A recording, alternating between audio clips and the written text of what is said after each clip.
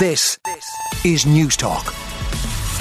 Obviously what's going on in Rathkeale in Limerick still dominating the papers this morning. The Irish Examiner covers the visit last night of Justice Minister Simon Harris, the acting Justice Minister, who went to Rathkeale last night to meet with local politicians and Gardaí. The headline, Harris pledges resources to tackle feud. Simon Harris travelled to Rathkeale yesterday, pledging that any resources necessary would be forthcoming to tackle feuding factions and ensure the safety of local people. He went on a walkabout on the streets of Rathkeale, condemning the public order and dangerous driving incidents that took place on Monday. And obviously, I mean, you have to keep remembering with all of this, this was a Monday afternoon, you know, where people are popping in and out of the shop. They may be, I don't know, picking children up from school. And to think of this violence going on the streets in broad daylight on Monday is quite frightening. And watching the news last night, seeing the big Audi Jeeps that the Gardaí have and the armed response unit there, not exactly a very festive vibe in Rathkeale. And you certainly would have a lot of sympathy for people who live there, because we're always told there's a very, very decent, hard-working community in Rathkeale, and the vast majority of people absolutely horrified at what's going on. But anyway, the government pledging any resources needed to Gardaí to tackle the violence in Rathkeale. Other story in the front of the Examiner is about the Cabinet not being allowed to bring their mobile phones into Cabinet meetings. Taoiseach Leo Varadkar telling ministers they can no longer bring their phones into Cabinet meetings. A senior source confirmed the communique was circulated to ministers through their private secretaries yesterday. It's being described in the Examiner as a funny and bold move. A senior source dismissed that the move by the Fine Gael leader was to put a halt to leaks from Cabinet meetings. So the suspicion by a lot of people is that they're worried that ministers would leak out discussions at Cabinet. So the official government line is, no, nothing to do with leaking. Instead, it's updated internal security advice. So not to do with leaks to journalists in newspapers, but more to do with things like security and perhaps spying as well, because if you read the front of the Mail, they say that they're worried about electronic espionage. So Leo Varadkar on the Mail is banning his ministers from bringing phones into Cabinet meetings amid concerns about leaks and electronic spying. So they have to leave their phones, tablets and other devices in pigeonholes outside the room instead. And obviously, we do have a lot of big tech giants in this country, so the Mail is saying that Ireland could be a prime target for some sort of espionage. So I think the best you can say on this is it might be a mix of both. Maybe it is security concerns, but I'm sure no harm from a government point of view not having ministers leaking out news from Cabinet meetings, because, for example, today they're going to discuss climate and the Climate Action Plan. That's on the front of the Irish Times. The reforms will seek to curb car parking where public transport options exist and reduce the distance driven by motorists by a fifth as part of an attempt to reduce emissions. This is all part of the updated Climate Action Plan. It contains changes designed to give effect to the government's political promises on climate. So if you are in the public sector, you may not be happy with the news that you could have reduced car parking spaces, also removing parking requirements and moving to market pricing for car parking, as well as reducing on-street parking. And you'd assume what they'd put instead of on-street parking would be things like more footpaths and cycle lanes to encourage active travel. Now, staying with politics, Irish Independent, angry Phil Hogan's blistering attack on populist Varadkar.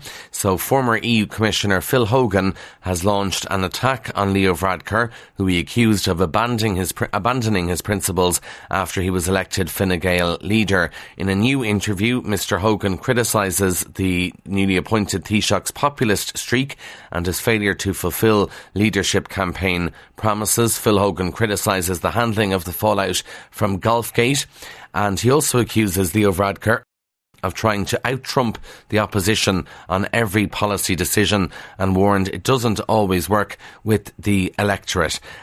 This is an interview he gave on a podcast called the Two Tribes Podcast with Sean O'Rourke. Now, the Irish Sun this morning, Cameron, our beautiful boy, forever 18, murdered Cameron Riley, was remembered as a beautiful child as his killer was caged. The County Louth teen's uncle, Darren Flanagan, yesterday said Cameron will now be forever 18. So that's the front of the Sun. We are in December, and you would think we would have the headlines of the year sorted by now.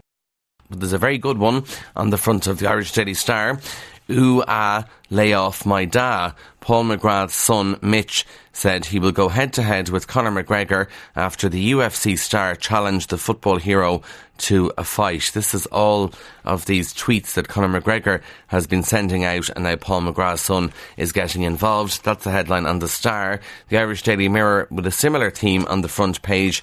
Ooh, ah, I'll fight McGrath. Conor McGregor challenged PJ Gallagher and Paul McGrath to a 2-on-1 boxing match following a social media spat. Other people would say just ignore what's going on Twitter at the moment with Conor McGregor. Now, inside the Irish Times, if you've an aircom.net email address, you'll be interested in this. A lot of people still have them, by the way. There's sort of this assumption that they're kind of gone now or something, or maybe people don't use it as much after they brought in a monthly charge, but people still do have air addresses, and thousands of emails, according to the Irish Times, sent and received over the past 2 decades by Air customers with an aircom.net address have been permanently deleted in error by the company. The Irish Times says the company declined to say how many of the subscribers were affected. It did say 4% of its user base have had all emails sent or received longer than 45 days ago deleted, and unfortunately those emails cannot now be recovered. And obviously aircom.net was huge for years.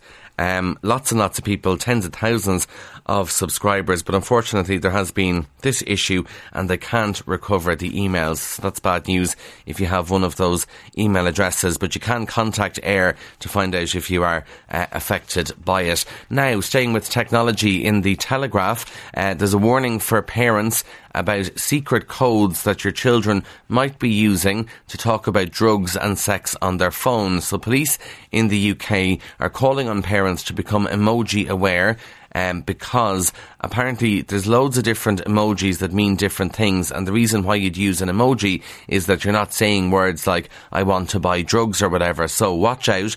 Cocaine is actually represented by an emoji of a fish, a petrol pump, a snowman or a snowflake, and MDMA is depicted as a devil icon, a skull, an alien or a tentacled monster. Ketamine is represented using the horse and the balloon icons. So there's an appeal there to parents to keep an eye out, because children, young people may be using these emojis instead of using the words themselves. A couple of final stories, one from The Sun.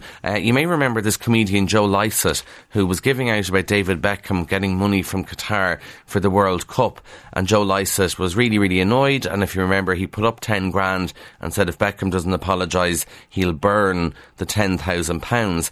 But there's irony today in the papers, because Joe Lycett is being accused of being a hypocrite after it emerged that he himself has been paid to do gigs in Qatar and the UAE. And it's just a lesson, you know, if you're going to take a stand against something, make sure your own record is clean, because you'll get caught out. So there's loads of pictures now on Twitter of Joe Lycett in Dubai. People are tweeting saying they saw him perform in Qatar, and he's been accused of hypocrisy because they're saying he was happy enough to take money from countries in the UAE, and yet he's given out about David Beckham doing it. Joanna Donnelly, if you were watching the news last night, she kind of dashed our hopes of a white Christmas, and it's in the papers. The Star says a white Christmas seems to have been ruled out, with Met Éireann forecasting temperatures as high as +9 degrees on Sunday. And the worst news possible, there is nothing worse than lashing rain on Christmas Day. It's just miserable. But Met Éireann said there is a chance of sleet